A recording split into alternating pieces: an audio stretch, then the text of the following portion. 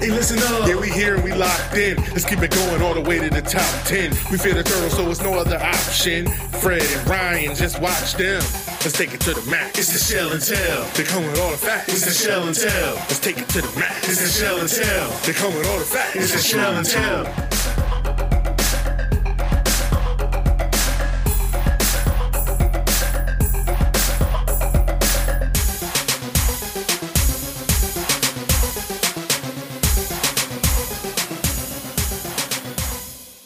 What's up, Turf fans? Fred, Ryan, Ahmed back with another episode of the Shell and Tell podcast. It's Thursday, October 28th. Happy early Halloween to everybody. Hopefully everybody's got their candy and ready for the holiday coming up.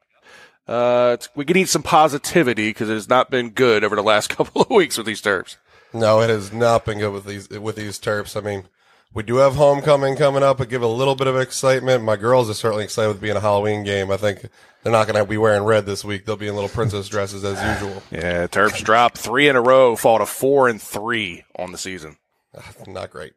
No, but we'll touch on some injury news coming out of practice this week. Some good, some bad, and we'll break down some audio clips coming out of this weekend. All right.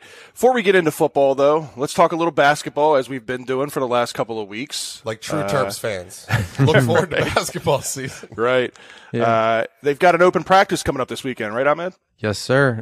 They announced full details earlier this week. From 9 a.m. to 11 a.m., the women's basketball practice will take place inside Xfinity. I'll host a little Q&A session with the players and coaches. And then for the kids, obviously from 11 a.m. to noon, obviously in celebration of Halloween, get a little trick and treat. And then obviously starting at noon till about 1:30, the men's team will hit the court, get a chance to watch the team. And again, it's an open practice for media and the fans, so you can actually just go online on the umterps.com or for the women's or men's basketball, or you can go on Inside the Black and Gold. We posted the press release, and you're able to just click the link right there, hit RSVP, and about 5-10 seconds later, basic info, and you are all set to go for this weekend. So definitely just a fun way to embrace your Terp fandom over the weekend, and check out this new look Terp squad. I'm glad to hear they're making it a whole event with the whole women's, the trick or treating, and everything. Because when I first heard that they were having an open practice this weekend, and they weren't doing it on homecoming Saturday when they're already going to have 17,000, 50,000 people, hopefully, in the, parking lots, I was a little confused by it. So it's good that they're making it like a long stretch out thing, that it's still worth going down to College Park, checking out, spending the day with your family. Because if it was just, 90 minutes of practice, it would definitely made more sense to put it with football. Yeah, I completely agree. I mean, just to be a perfect opportunity to kind of, maximize, I guess, your attendance, your potential attendance for events like these. But, there's a part of me that's kind of intrigued by it, just because I think the women's basketball team, they were pretty exciting last year, returned everyone from that team. And then the men's team were just kind of the new additions. You're Ryan, I agree with you. I think, like you said, kind of a chance to add more seats in there. But, shout out Maryland. I think that they don't always do a good job of kind of letting these kind of opportunities be made available to their fans. So, even though it's on a Sunday morning, it's free. So why not?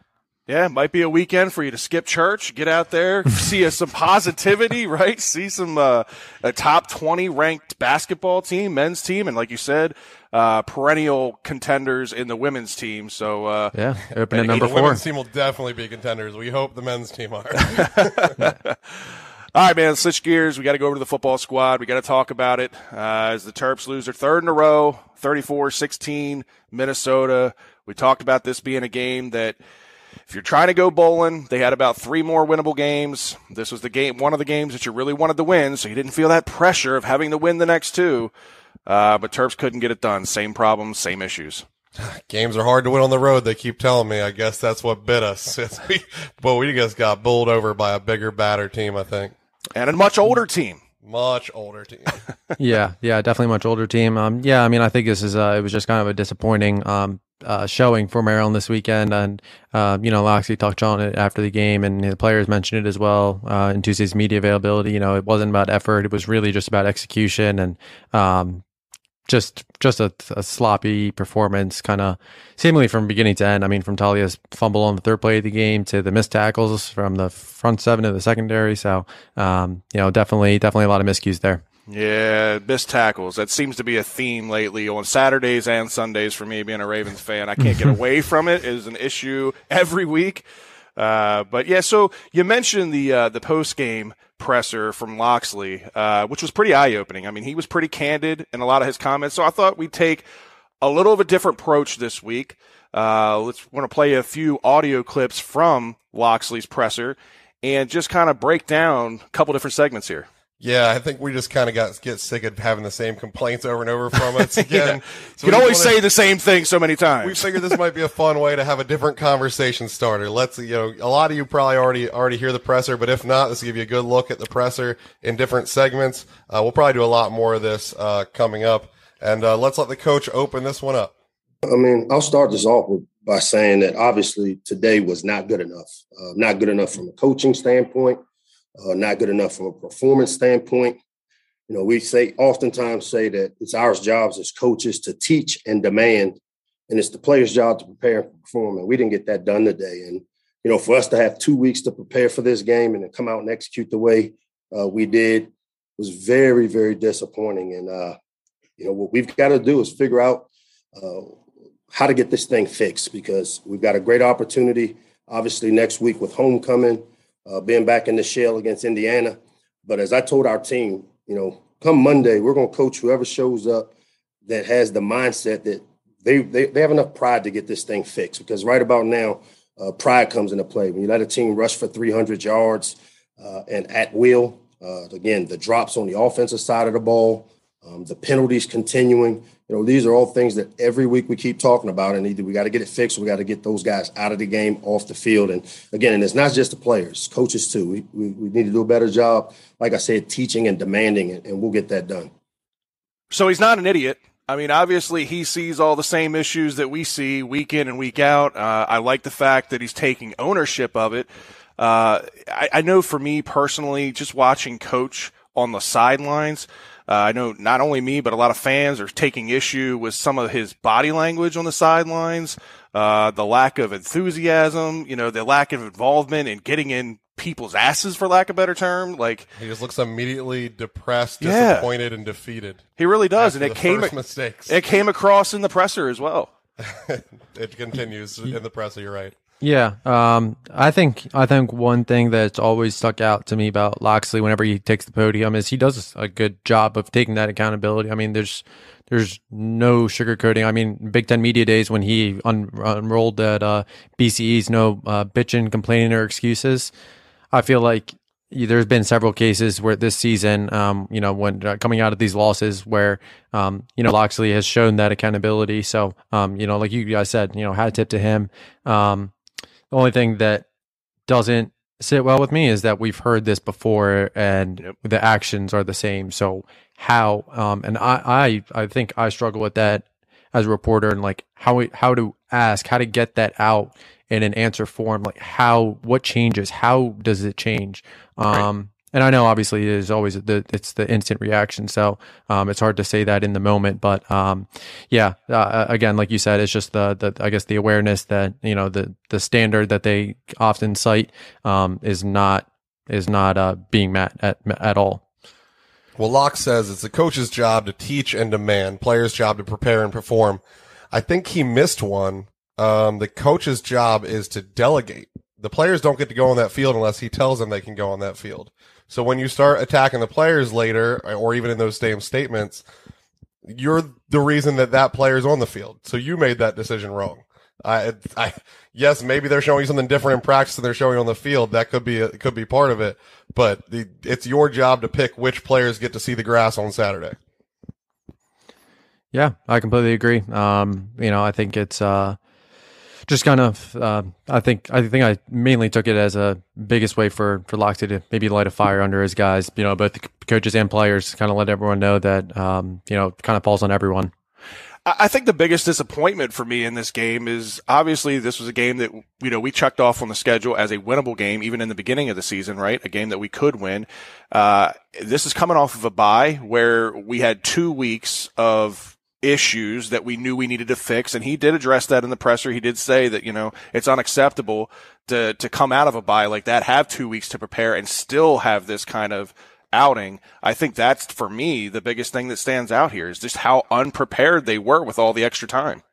That certainly stands out, but the really question is, what do these statements mean? Is it all just coach speak? He says, we will coach those that show up and have the mindset to get this thing fixed.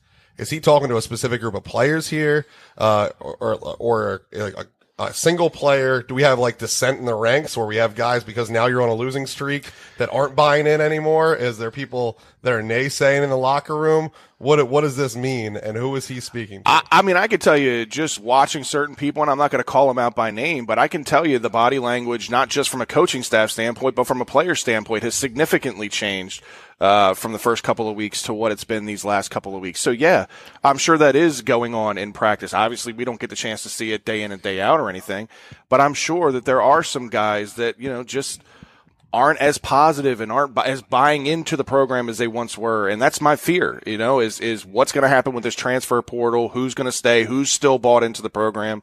Because that can lead to big issues. Yeah. To be completely honest, I feel that I kind of noticed a kind of shift in the player energy, and just from the press conferences and then into practice. I mean, practice was very quiet last week. And you don't normally see practice that quiet, that just kind of dead. Even during like when they're stretching even. You could definitely feel it. It was just a little bit more of a quieter mood.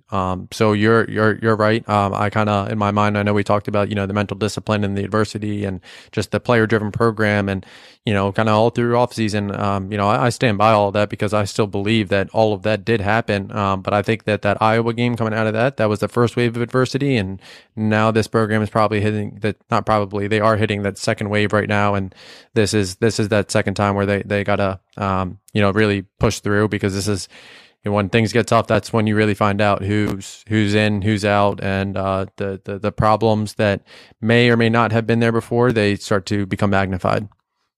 I mean, he went even further and more threatening here, saying about the drops and the penalties continuing and need to get fixed, or those players have to get out of the game and off the field.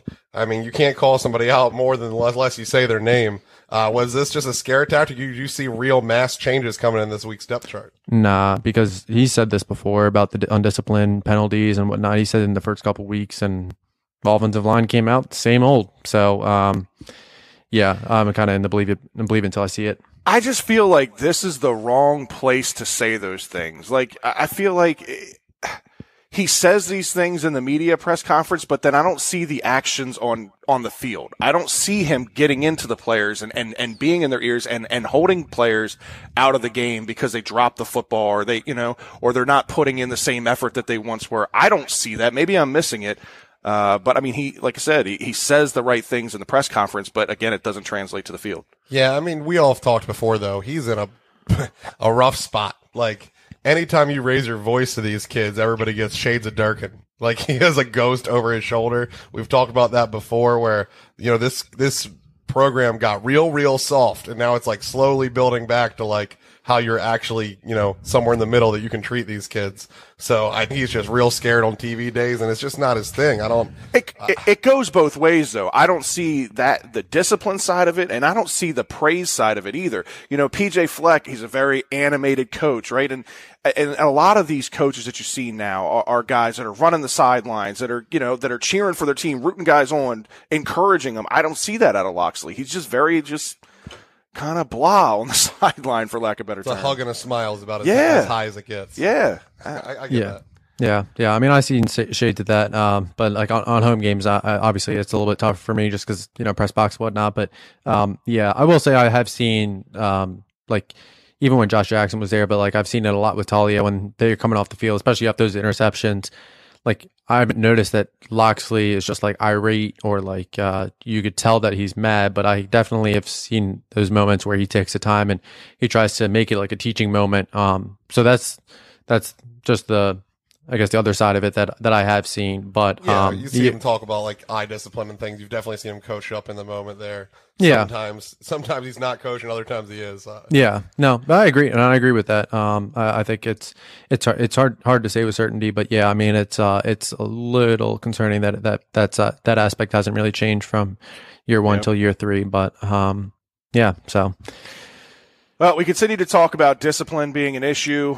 Before we look too far forward into next week, let's look a little bit more into the issues, starting with penalties, as Coach talks a little bit here on a deeper level about the penalties. You know what? Obviously, you continue to coach and teach and demand. Like I said, our job is to teach and demand. Some of these penalties, we call them competition penalties. I mean, obviously, we don't play the ball in the air well. We had the DPI early in the game. We had the hands to the face, those type of penalties. The crackback blocks at the end are just stupid. And to me, those are the ones where those guys got to be held accountable. And as I told our team, you know what, these guys are going to be held accountable for their actions, just like we will as coaches. And it's on all of us. I'm not pointing the finger at the players. I'm looking at myself first, being held accountable for putting a product out there that gives us a chance to win. And so what we'll do is we'll go in. We'll look at the tape. We'll make any necessary adjustments we need to make. And again, we don't have a lot of time to kind of hang on what just happened because we got a great opportunity against Indiana at home this weekend. You can't fire me. I'll fire the kids. Is that what you guys just heard? Pretty much. Yeah, I mean, I think Loxley's talked about like the pre and post play penalties and whatnot. But again, I mean, I mentioned it, kind of after last season. The biggest thing for Maryland this year was going to be the discipline, that execution, and I think that Maryland's still kind of battling through a lot of these just these unforced errors. And again, I think it's kind of what we talked about in that last question. It kind of does boil down to if you're seeing these repeat mistakes and trends really within your same guys, then make the changes. But if you're not seeing that, then what does this message mean, So I wanted to get your guys' take on this. I mean, do you put the onus on this more on the player or do you put it on the coaching? Because for me, this is something that's coached up, right? Discipline is something that is, I understand the players have to go out there and execute at the end of the day, but when this continues to happen time after time and time after again, it's not just one person, it's not just two people. This is continued across the board with the entire team. Well, I think he makes a good point here with the competition penalties versus the stupid penalties. He brought up the fact on the longer version of this quote of defensive pass interference and the hands to the face being more of things that just kind of happen when you're battling and you lose or you're, just get your technique wrong. But then the difference is those stupid type personal fouls, crackback blocks, false starts. So like, the stupid penalties are 100% on the player because that's not in the heat of competition. Like that's just you making a poor decision. And that's what the coaches should be able to get them out of. So I guess it's actually, those are the ones that are on the coach because they're so controllable by the player and it's unacceptable. The competition type penalties, if you get beat, the best thing you can do sometimes is defensive pass interference in college. So like, that's more on the player of you're not getting your job done and it just happens. Yeah, I kind of agree there. Like the crackback block on Saturday, I mean that was, you can't really put that on coaching because I mean if you watch the whole play, I mean I was at no level is that ever taught is that coach, and that's just the emotion of the game getting the best of you in that play. But I do think that like again it does fall on the coaching. I mean I'm mindful that there's a lot of these spots where a lot of these guys that did play a lot last year. I mean, granted, they're still freshmen. They're only about 10 games into their college career, 11 games in. So a lot of these guys are still new. And like you said, Ryan, the DPI, the hands to the face, those are coachable. Those are correctable. You can watch a film and learn like how to avoid and how to, the minute details of how to avoid things like that in the future. But I mean, like you said, just lining up, things like that. I mean, also having some 99s on the field. That's that is absolutely awful. I mean, just there's no. I mean, it's not the first time that. It's not the first time 99 is rolled out for a punt. Right. Maybe we don't need more than 200 players on the team. Maybe we should just get down to that number. We don't have a 97 on offense. Just give it to them. Right. Yeah, but yeah, so I do put a little bit more of it on the coaching, but recognize that there are a lot of these plays that are just player, I guess for a lack of a better term, player driven. And sometimes it's just the necessity of it. I mean, the first one penalty I can remember in the game, it might not have been the first, but it was awfully early, was the offensive pass interference on Chig. Yeah. Well, it's 3rd and 8 and you have to get open. And so if you have to take a little bit of extra arm chisel because this guy's like blanketed, that you have to take that risk because otherwise you're kicking the field goal anyway. Right. So, that wasn't the worst penalty in the world. He was trying to make a play and hopefully got away with it. Didn't work. Right. I've just, watching football over the years, it's easy when you've got one player that is a constant issue. Like, I can remember years ago, going back with the Ravens, Michael Orr, right? He was always false start after false start. That falls on the player. It's the same issue over and over again. It's not an issue on the whole. Retired because he could stop getting 15-yard penalties. Right. There you go. Right. That is very easy to point out that it's a player issue, right? It's in this situation, you've got issues across the board on both sides of the ball. Again, to me, that seems more of a coaching thing than just a specific player issue. There's going to be player penalties, of course. That happens every game. But again, discipline comes down to coaching. And I think Coach does a good job in this next clip, taking ownership. We talked about that, holding accountability, not just from the player standpoint, from the coaches and the staff. I think it just starts with the accountability piece, and that's everybody. I mean, not just the team. I'm talking coaches. I'm talking staff. At some point, as I said, pride becomes a big part of it. And I'm pretty prideful as a person and in terms of the leadership that I provide. And everybody needs to really take a deep look into themselves and make sure that you're doing everything you can in your power to prepare and give yourself a chance to win on Saturday. And like I said, the disappointing thing for me is we had 2 weeks to prepare, and it wasn't as if they did anything that we didn't expect, and we still didn't get it done. And that's on me as a coach. And so I got to hold our staff accountable to making sure we're doing things regardless of who's out there. Again, we're not making excuses for anything, and whoever's out there has got to be able to execute the things we do, and we didn't get it done. Yeah. I think that the accountability, I think the most concerning aspect about this, and we mentioned it earlier, I mentioned it earlier about the player driven culture, is that this quote kind of contradicts the fact that it is player driven, because if it is player driven, then these players have that accountability to get better. And that's kind of why I, mentioned that the second wave of adversity is kind of hitting this team. So for these guys to care day in, day out about every aspect of this season, I think you're starting to see that get questioned a little bit, and some guys that, maybe they feel like with groupthink that, they're in because their boys are in. And now that, not everything's running smoothly, some of those guys are out. So I think it is a little bit of a concerning aspect. And I think now that is kind of, on the coaches to kind of rein in their guys that want to be here. And if you find guys that are not all in, either figure it out or, make a move. Right. Yeah, I mean, he talks about coaches, players, and staff. Take a deep look into yourself and doing everything in your power to help with the win. I haven't heard staff mentioned very often. That feels real specific. That feels like Loxley's overhearing people in hallways saying things he don't want to hear. Yep. People that are moving. I mean, like even just down to the equipment managers. These are our Maryland students. They're being told every day, well, we're more into basketball season. So if you're in that program doing that and getting caught saying things like that, that's where I think this quote comes in, because it just feels way too specific for there not to be something he's addressing. But honestly, that comes along with the territory. This is now year 3 in the program, right? This is where, he had those first 2 years that were kind of a pass as he turned things around and got his guys in there and got his staff in there. There's no room for excuses anymore, and I think people are looking for results. And when you lose 3 games like this, the 2 against the Big Ten, the Iowa and the Ohio State, you can almost justify them because they're obviously in a class of their own, a top 10 teams in the nation right now. But when you come out there and you put on a show no different against a team like Minnesota, it's embarrassing. Yeah, I mean, it was a little bit different. We were in it at the end of the first half instead of the end of the first quarter this time. Same we made issues, it one more though. quarter further. Score, baby. yeah, score might have been a little bit better, and he might have been in the game a little bit longer, but it's still the same issues. We're repeating the same things. It is.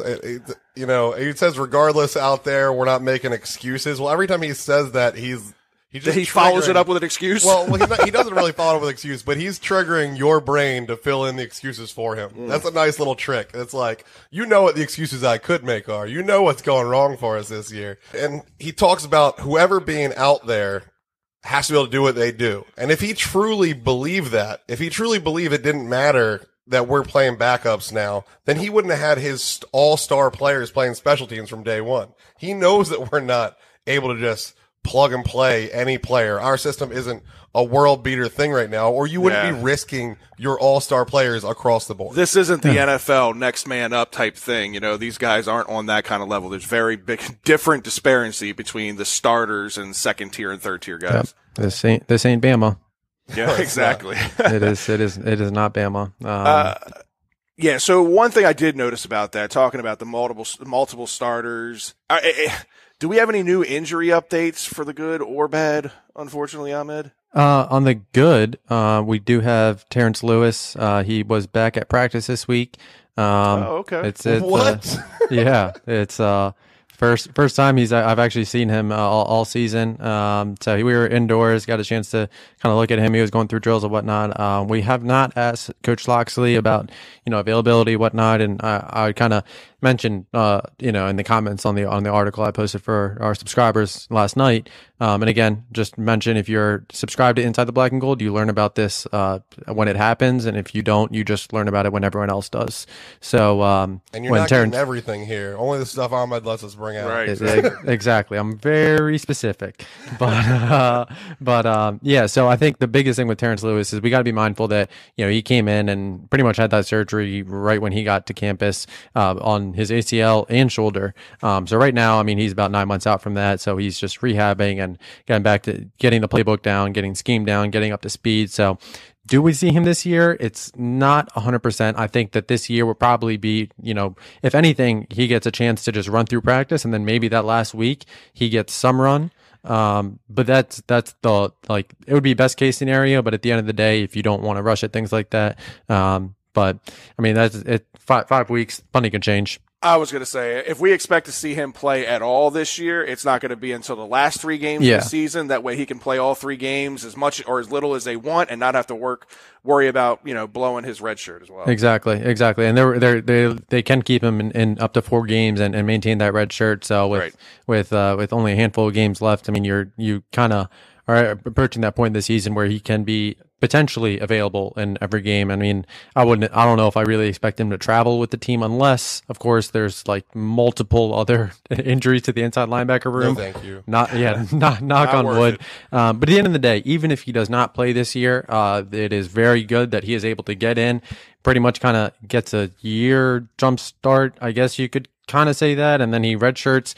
He'll get a chance to bask in all spring, and then he rolls with the probably first or second team. I'd say probably second team next fall. But definitely a welcome addition. And then for the bad, Masai Nasili-Kite, Samo, and Deshaun Holt were not at Tuesday's practice, so we will get in. This will be out on Thursday, so you will have seen the update already. So, those are some new guys to kind of be mindful of, and then. The existing injury is Kenny Bennett. He was the guys that I actually expected to play last week, and then he did not end up traveling.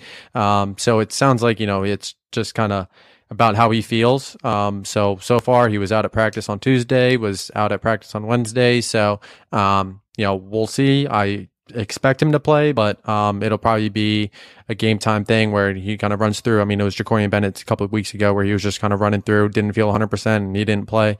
So that was kind of how it goes. So we'll see. Kenny would definitely be a nice addition, but I think that front 7, especially with Darrell Nachami out, getting guys like Deshaun Holt in there, Messiah, and Samo, especially Samo, who's been a real stud this year. So definitely something to watch. Well, I'm excited about that Terrence Lewis news, no matter what. Even if he doesn't play at all this year, the fact that he's out with the team, practicing, building relationships with people on the team, getting to actually work with his coaching staff instead of just collecting a scholarship and going to school, which is the worst part of college. And like, I was really getting to the point where I figured we were just going to pay him for a year of schooling and him be in the transfer portal, which can still very clearly happen if he just comes and practices. But it gives me a little bit more hope that he builds some ties here and wants to actually give it a shot on the field next year, to show us what he really can do. Yeah. Yeah, I think it would be definitely nice. And like you said, just the engagement part of it is definitely nice. He's been away for quite some time. So definitely good news. Yeah, so we talked a lot about the issues on Saturday. Most glaring issue was our inability to slow down the unstoppable run game here. Coach addresses his thoughts on the running back success. As I said, as we prepared, it's not really who's running the ball for them. It's what they have up front. They have a culture up front that they're going to run the football. Veteran group of players. They're big. They're experienced across the board, guys with 50 starts. And it's not a surprise that that's what they wanted to do.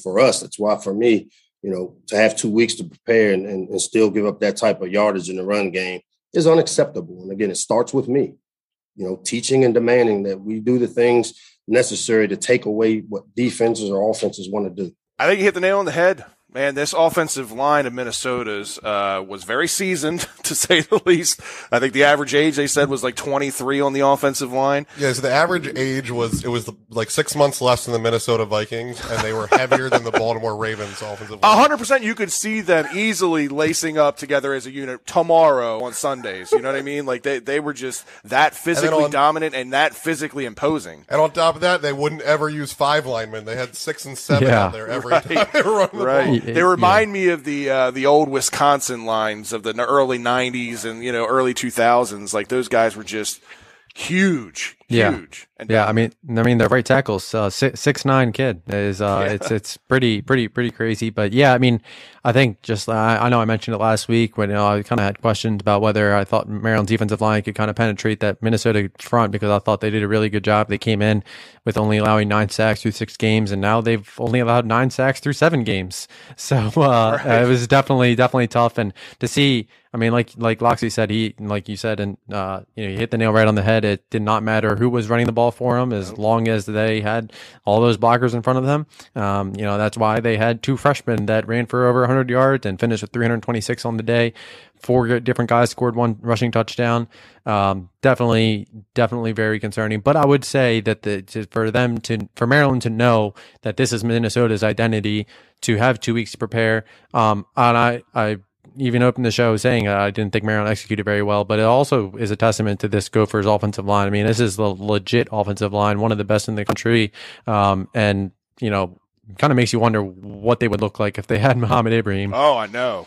Definitely. And listen, I'm not going to harp on the defensive line. The defensive line has played probably the best position group again all year so far this year, and going up against an offensive line like that, how do you teach and prepare for that kind of size, age, and experience? You just can't. Yeah, exactly. And we got to remind, Ami and Messiah have been battling through those injuries. I mean, I know, Ami, missed a game earlier this year. Messiah missed a game earlier this year, missed some time. So, just battling in. So, I think just kind of having that combination, just was not good, but, I was not expecting that level of success from the Gophers at all.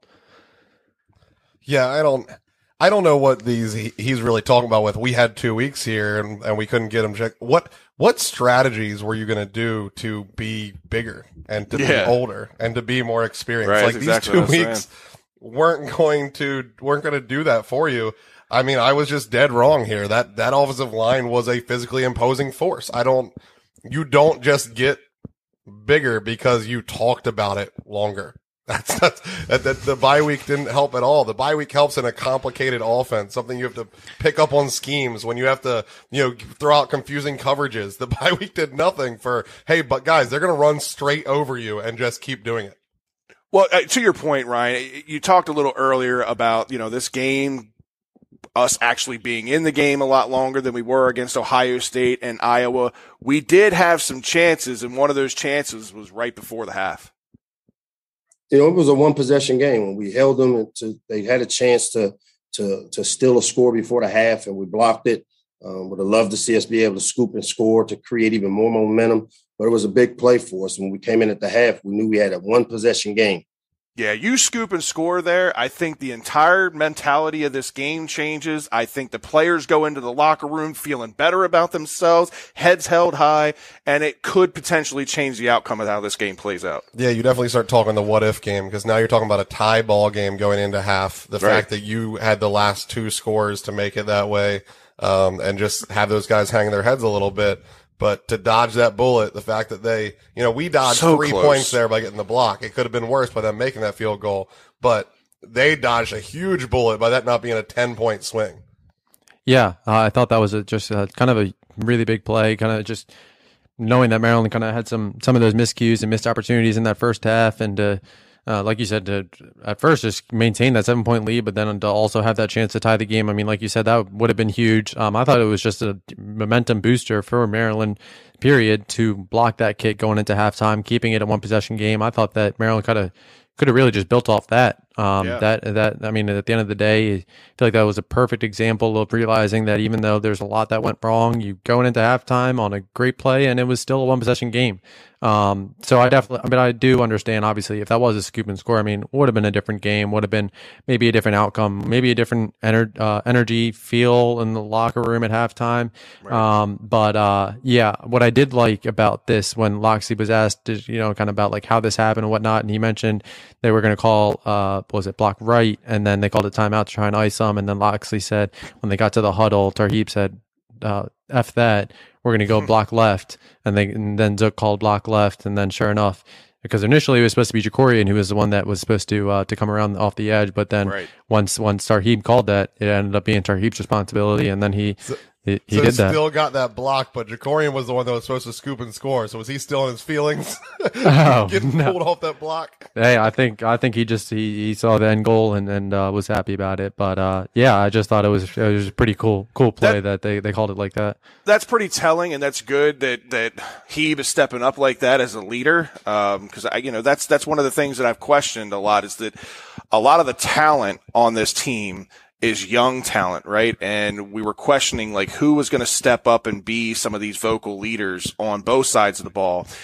We've been listening to a lot from Locks, right?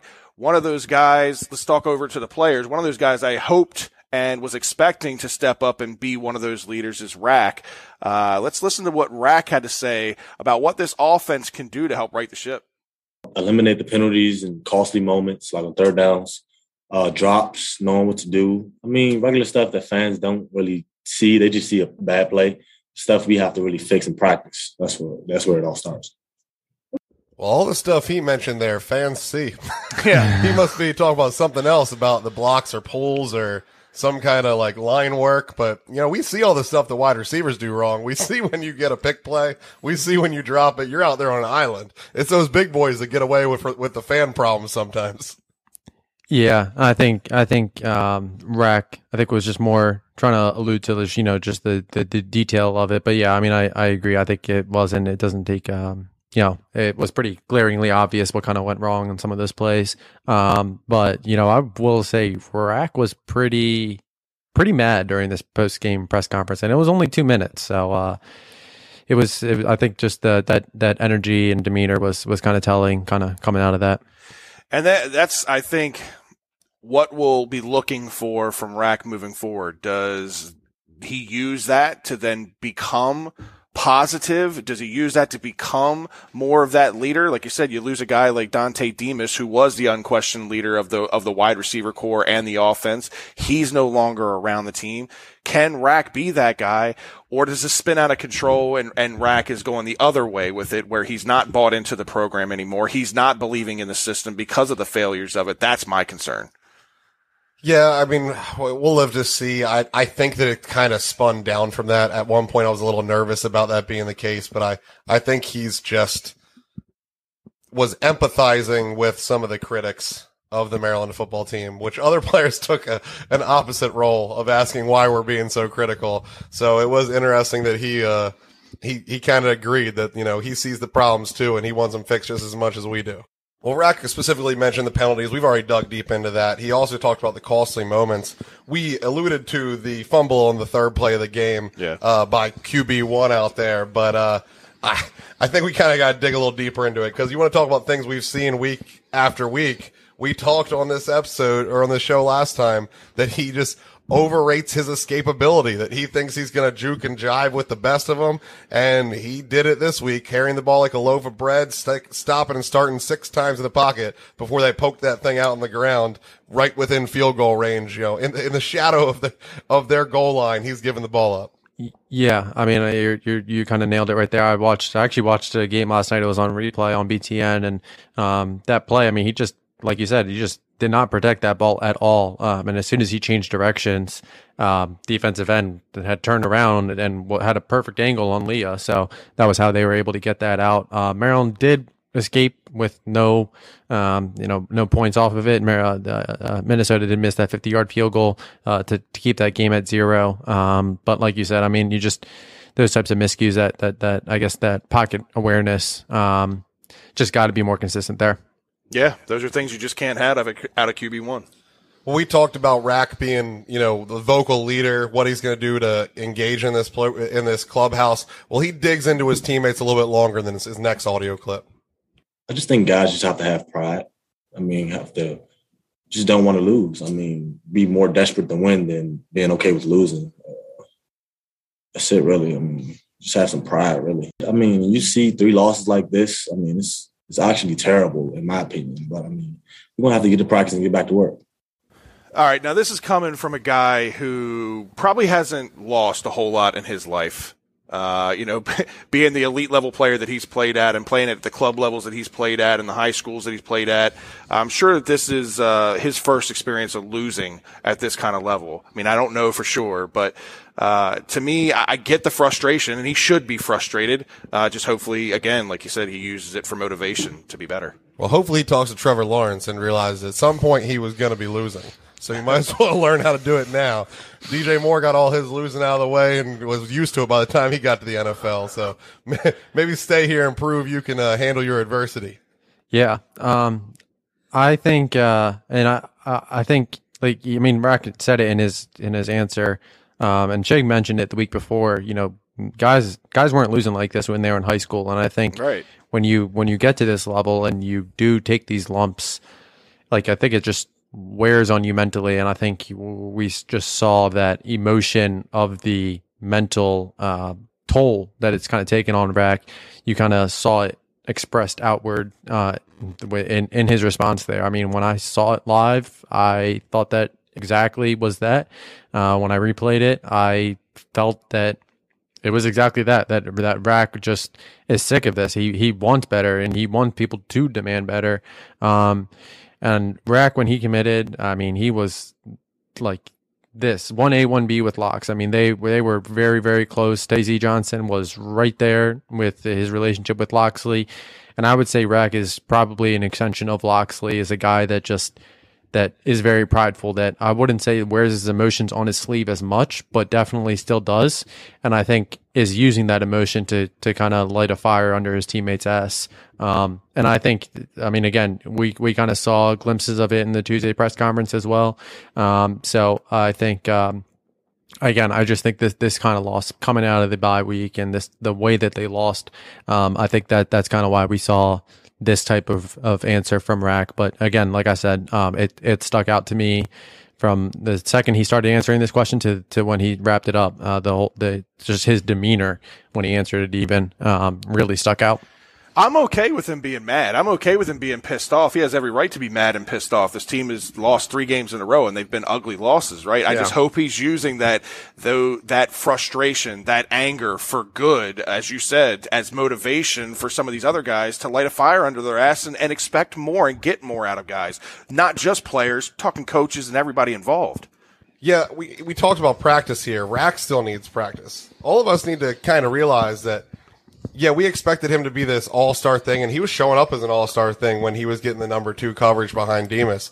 But he, in reality, is basically at the end of his freshman season. And not even a normal, like, all-star freshman season with an early enrollee, because he got no spring when he got in here as an early enrollee. Mm-hmm. He's just a fall enrollee that's on his 12th game. And honestly, he was sick and out for most of those. So what are you going to expect when he's the number 1? He's kind of doing it. He's doing enough that they're rolling extra coverage to him. He's doing enough that they're sending him the double team. So it's the other guys that have to pick up. He almost said as much when he was asked by a reporter in this press conference, what's the difference between you being the number one now?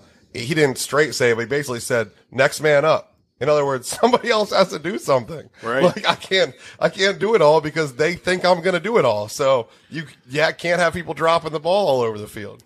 Yeah, and I think that was nice that we saw Marcus Fleming as a guy that kind of was that number 2 this weekend where, I know he caught that touchdown right at the end to kind of keep it at 8 or get it to an 18-point game. He had that 43-yard catch over the middle, had a couple other targets. I think he's a guy that he doesn't complement Rack in the same way that Demas did because you don't really have that same length and downfield threat.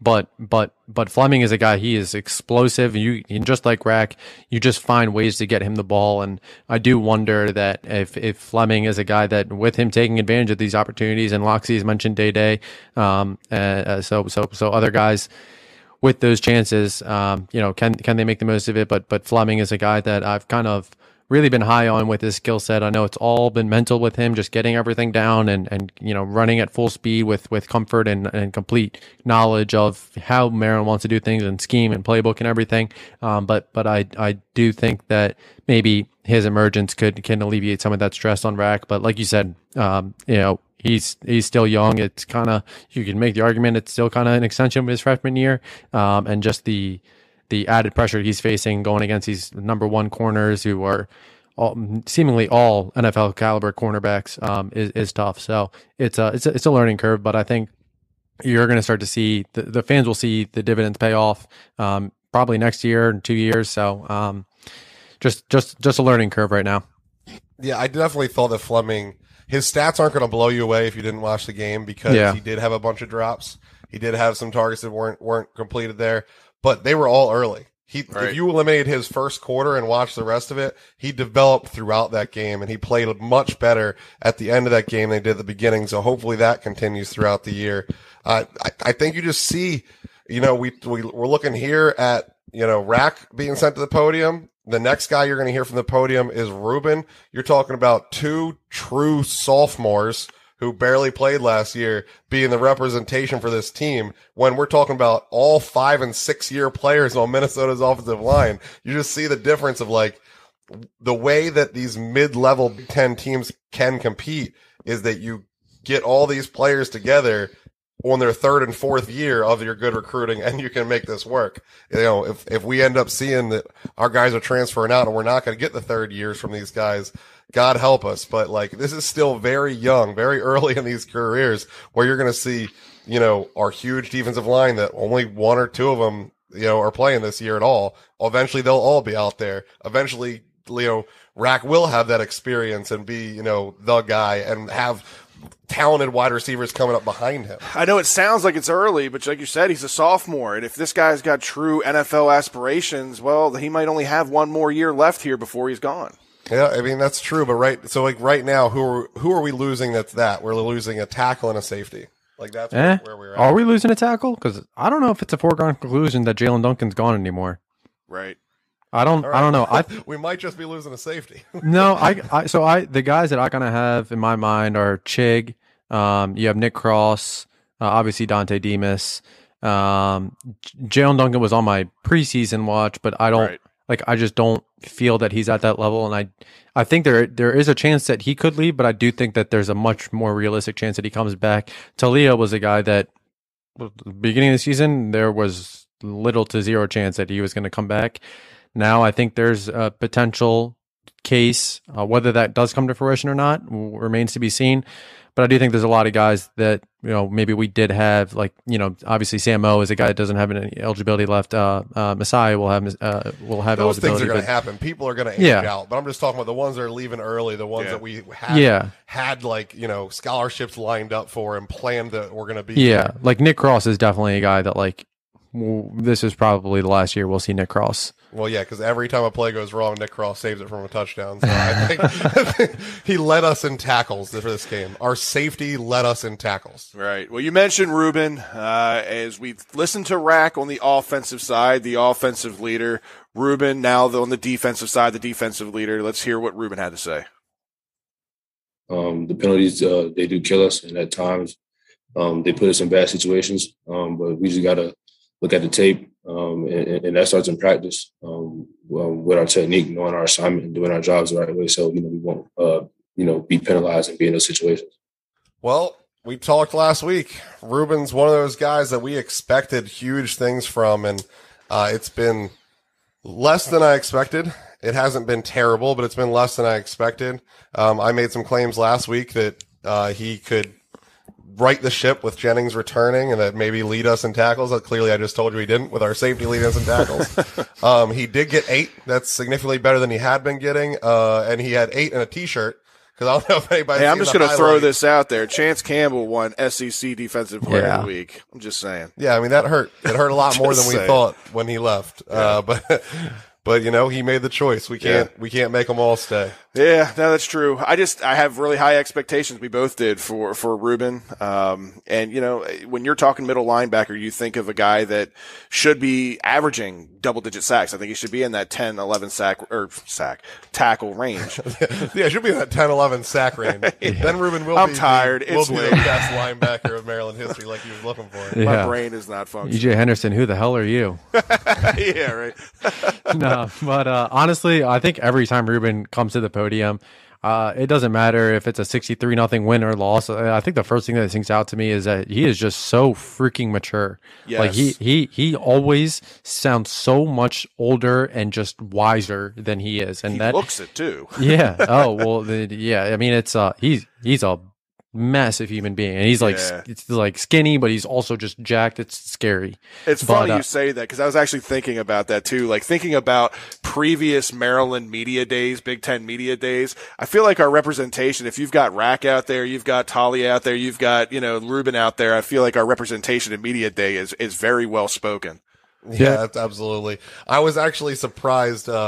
The only thing, as I do it, the only thing he's got to do is clean up the ums for that NFL press conference, as I just dropped one. But it seems to be a rolling thing, especially right after a game when you're stressed out, you don't know what to say, you can barely breathe. That's when you're at your worst. Yeah. But I mean, I think I think Ruben has a pretty, and I know it sounds so cliche, and I'm sorry guys, but I think he has a really good idea of kind of what that standard does look like on defense and just what they need to be doing. And I think he has a very, very strong work ethic, relentless work motor, and he's a guy that he genuinely is that leader on the defensive side of the ball. Talia, I mean, he is, and you don't really get that vibe from him in post-game press conferences and things like that. But like Ruben, you get the vibe, and it translates on the field as well. So I think he knows. And there was one point last week where I noticed Ruben and Brandon Jennings next to each other, and we talked about just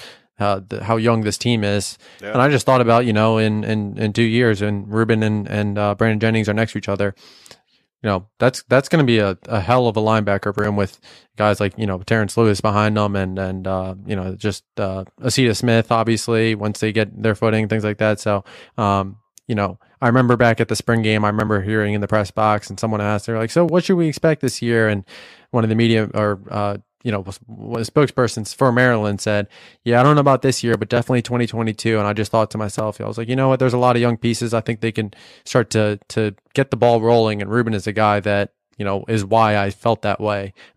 So concerned about the defensive performance, but I think that Ruben is a guy that kind of gets everyone under his wing and kind of hits the reset button. And again, like I said, Rack is an extension of Loxley. Ruben is definitely an extension of Brian Williams, Brian Stewart, what they want this defense to look like.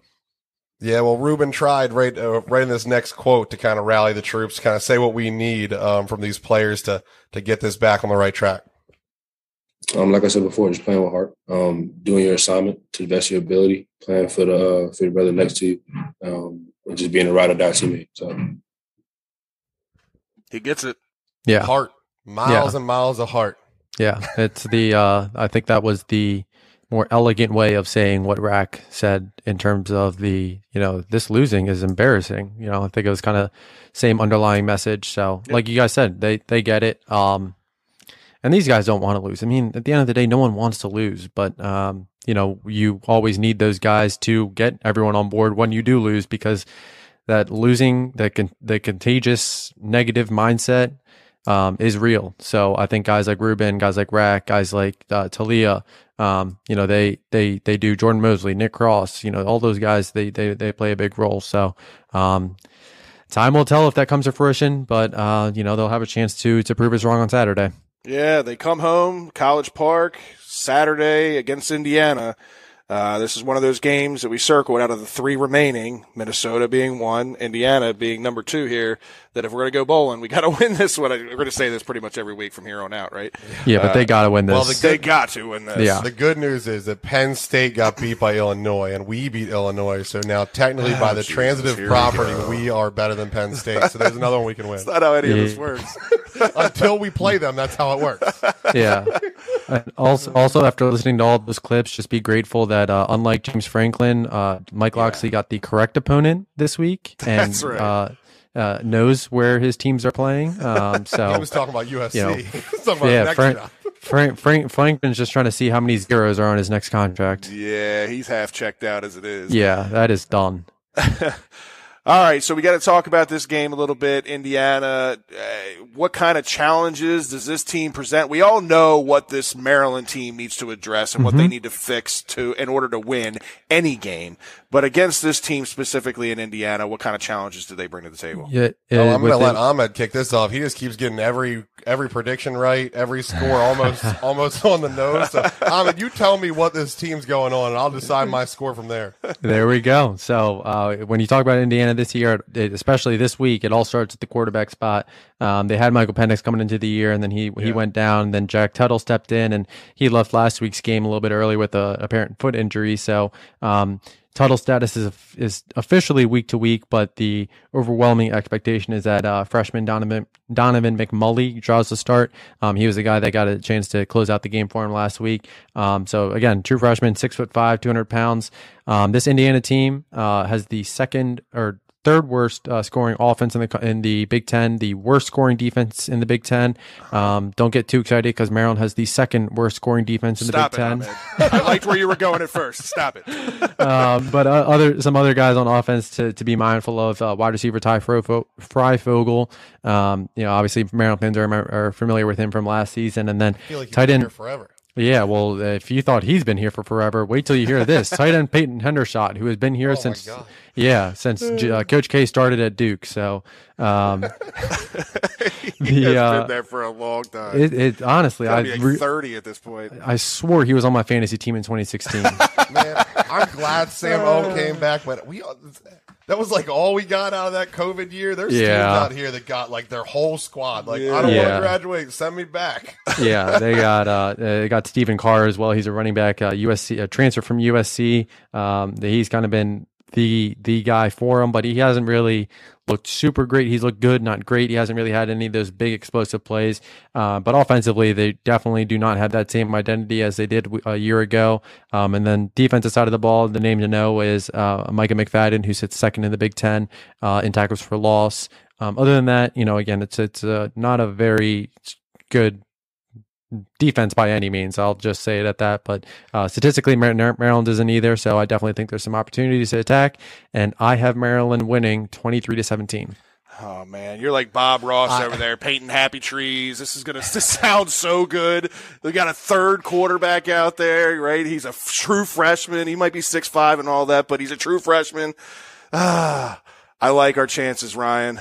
Am I buying into it too much? I don't know. Do you remember when we talked Ahmed off of the Iowa game that he had it already written in the doc that Maryland was gonna? He changed it 3 different times. Yeah, I did. One of those games, I can't remember which one. And he's like, it was Iowa. I think you guys are right. I'm gonna change it. I'm gonna change it back. Was it Illinois? It was Iowa. I changed the score twice, and then when we were doing the podcast, we got all the way to the end, and I was like, "Shit, I didn't flip the winner." So then, like literally mid conversation, I'm flipping Iowa to Maryland, and I'm like, "All right, whatever, let's just roll with it." That's literally what just happened. I was convinced before you started talking that I was going to go 27-21 Indiana because just like I'm already getting it from my wife. Like, does Ryan ever pick Maryland to lose? Like, what a homer! I had a feeling you were going to pick against them this week because of that. I know I am the biggest homer in the world. So I was like, you know what? Maybe I am just buying in too much. But you just painted too pretty of a picture. I'm going to go with the same score, 27-21 Maryland, instead of where I was going. Well, I'm going to let my decision ride on what color jerseys are they wearing. Oh, God, hopefully not gray. No, I think Ahmed kind of sealed the deal for me because I was back and forth on this too. I did not realize they were down to their third quarterback. I knew Penix wasn't going to be out there, but did not realize like the second guy was down. That was a good thing to do. I like our chances with that. I like our chances against their offensive line a lot better than I did against Minnesota. I'll take the Terps in this one. I think it's still a lower scoring game. I don't think the Terps are going to, shock the world and put up 40 points or anything like that. I think the Terps win this one 28-24. Plus, you can't go full-blown Maryland without winning that fifth game and just missing a bowl still. Like Exactly. Yeah, you got to have those like 5 opportunities. What did Vegas say? 5.5? Yeah, 5.5, just shy. And I also do vote that if Maryland is losing at halftime, that Cam Blunt gives up his jersey for E.J. Henderson, and then Marcus Fleming does not return to the game because Bruce Perry is our new running back. Steve Suter could probably still play. Steve Suter. There we go. There we go. I don't know if there we go. We got Steve Suter, and we'll just throw Sean Hill in there, and what's there we Lamont go. Jordan doing? Let's just get crazy with it. That's right. All right, man. Well, we appreciate you guys tuning in. I apologize in advance if the audio is not up to par this week. We had to kind of makeshift and get this thing together last minute, but. Appreciate you tuning in as always every week. We didn't get a chance to do mailbag this week, but we're going to bring that back for future episodes. If you want to be a part of that, make sure you send us a message on our Twitter. You can hit Ahmed up at Inside Black and Gold in the forums there. We'll try to get your questions read on the air. Ryan, sign us off. All right, guys. Well, it sounds like a really good weekend in College Park. You got the fingers homecoming, crossed, and you got the Maryland women's and men's basketball team giving you a little Halloween trick or treat. So, get out there, celebrate, have a good time, finish it up with some candy. Until next time, here's to wishing all is well under the show.